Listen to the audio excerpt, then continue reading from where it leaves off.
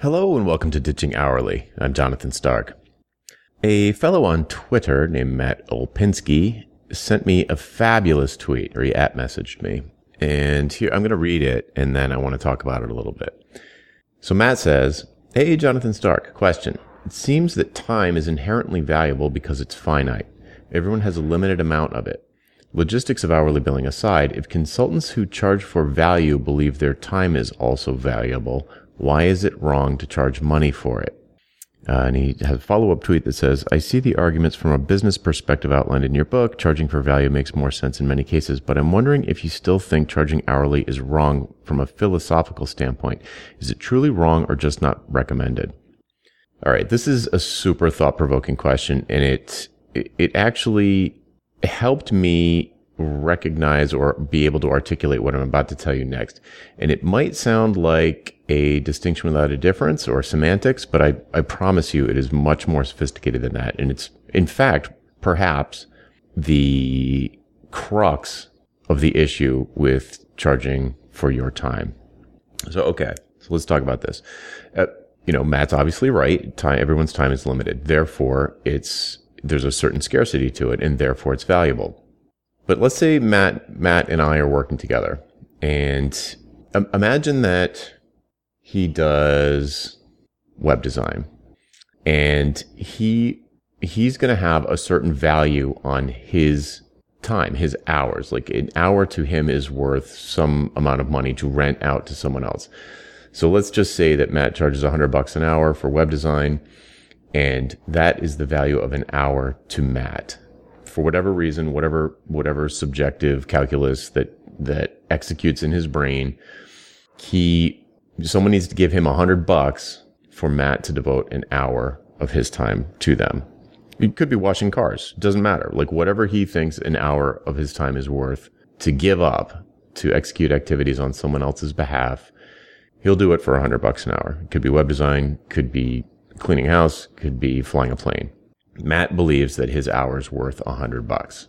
So if you want an hour of Matt's time, you pay $100. Now, if I've got a business going and I value my time at $200 an hour, then, for whatever reason, let's say I do bill by the hour, like Matt. Let's say, in my analogy here, let's say Matt bills by the hour. Let's say I also bill by the hour. I'm a solo consultant and I bill myself out at $200 an hour to do something completely different. Like, I don't know, coaching people on pricing their services. If I believe that Matt can help me save an hour of my time, it's worth up to $200 to me. This is important. He has decided that he needs to receive $100 an hour, $100 for an hour of his time. I have decided that my clients have to pay me $200 an hour for my time.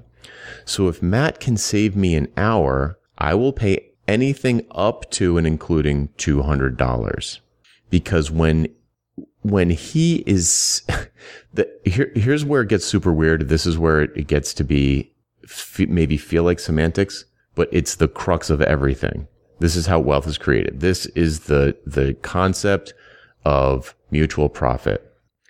The hour that Matt wants to price, if we're going to work together and I value myself at $200 an hour, he values I value my time at $200 an hour, he values his time at $100 an hour. The hour he's selling me is my hour, not his. I can't go to Matt and say, "You know what, Matt? I need 25 hours in this day. Can I buy one of your hours?" And he literally takes an hour of his time, gives it to me. Now I've got 25 hours in my day and he only has 23. I've literally taken away an hour of his life in a literal sense. That's impossible. It's impossible. No one can do that. So what we're talking about when we're talking about selling an hour of our time is that we're providing a service during that time. And if it saves me an hour, if Matt saves me an hour, the price that he could set for that time that he would spend to save me an hour would be based on how much I value my hour, not how much he values his. So check this out. This is how you can increase your profits. Now, okay, let's just say we're sticking with hourly. And Matt comes to me and says, "Hey, I can do some web design for you to save you an hour a week. It'll cost you $100 an hour." And in my mind, I'm spending, an hour a week on web design. And for me, I've got other client work that I could be doing at $200 an hour in that same hour. I know I do. I have clients who are waiting for me to do that hour of work, but I can't do it because I have to do web design on my own site. So it is a no-brainer for me to say to Matt, if you can get as much done as I do in this 1 hour of web design that I do. So, okay, this gets hard to talk about. I know I get X amount done in my hour of doing web design. So I do an hour of web design a week on my site to maintain certain things. It takes me an hour and it moves the ball forward for me a certain amount. If Matt using 1 hour of his time can move the ball forward the same amount as I could have, I'd pay him up to $200 for it, because I know I'm going to take that hour, and instead of doing something I probably don't even like that much, I'm going to be able to devote it to something that I really like, doing my, operating my genius zone for my clients to do the work that I really like, that I get paid $200 an hour for. If he can accomplish the same amount of work in that same hour, and I only have to pay him $100, I'm going to pay him every single week forever and ever. Amen. Because why wouldn't I? I'm basically making $100 every single time I give Matt $100. I'm doubling my investment in Matt every single time I pay him for an hour. But here's the thing. Matt could continue achieving the same amount that I would in a single hour, faster and faster and faster. And I'm not going to care. I probably won't even know. So if I've got a list of to-dos, every week I've got a list of to-dos that take me an hour. And I have them, they're recurring, they're basically roughly the same size every week. And it essentially costs me $200 to do them, because I can't do an hour of client work in that same hour. And Matt can accomplish those same listed to-dos for $100. I don't care how long it takes him. Maybe when he starts, it does take him an hour to accomplish that list.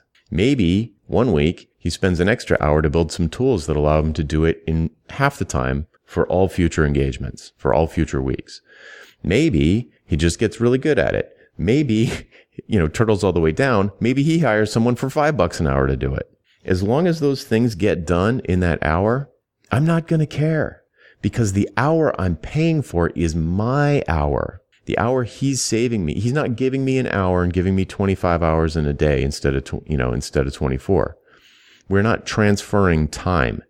It's a service that is executed that is going to save me time. So the time that, so back to Matt's question, yes, time is scarce and it is valuable, but Matt's hour is not what I'm buying. I'm buying my hour back from Matt. Yes, time is scarce, but you can't give me your time. It would be, if you could, that would probably be creepy. That would turn into some weird stuff. But it is not possible to give someone actual time, to give somebody 25 hours a day. So that's not actually what you're selling. We talk about it. Our language implies that that's what we're selling, that we're selling our time, but we're not. You're selling people's time back to them. You're selling them their own time back. And the price that you can set is based on how much they value their time, not how much you value your time, and not even how much they value your time. So if Matt thinks he's worth $100 an hour to do web design, that is only going to make sense to somebody who thinks they're going to get more than $100 worth of benefit out of that hour. And if we're just talking about apples to apples, time for time, two people who bill by the hour, who both have that same hourly mentality, you're not selling the time back and forth. You're selling the person's time back to them. All right. Hopefully that makes sense. I'll stop there. But I think this is super important. This is a great question. And thanks so much to Matt Olpinski for sending it in. That's it for this week. I'm Jonathan Stark. Hope you join me again next time for Ditching Hourly. Bye. If you'd like to learn more about how to ditch hourly billing, please go to valuepricingbootcamp.com to sign up for my free email course. Again, that URL is valuepricingbootcamp.com. Thanks. Hey, Jonathan again. Do you have questions about how to improve your business? Things like value pricing your work instead of billing for your time, or positioning yourself as the go-to person in your space, or maybe productizing your services so you never have to have another awkward sales call or spend hours writing another custom proposal. Book a one-on-one coaching call with me and get answers to these questions and others in the time it takes you to get ready for work in the morning. Best of all, you're covered by my 100% satisfaction guarantee. If at the end of the call you don't feel like it was worth it, just say the word and I'll refund your purchase in full. To book your one-on-one coaching call, go to jonathanstark.com/call, C-A-L-L. That URL again is jonathanstark.com/call. Hope to see you there.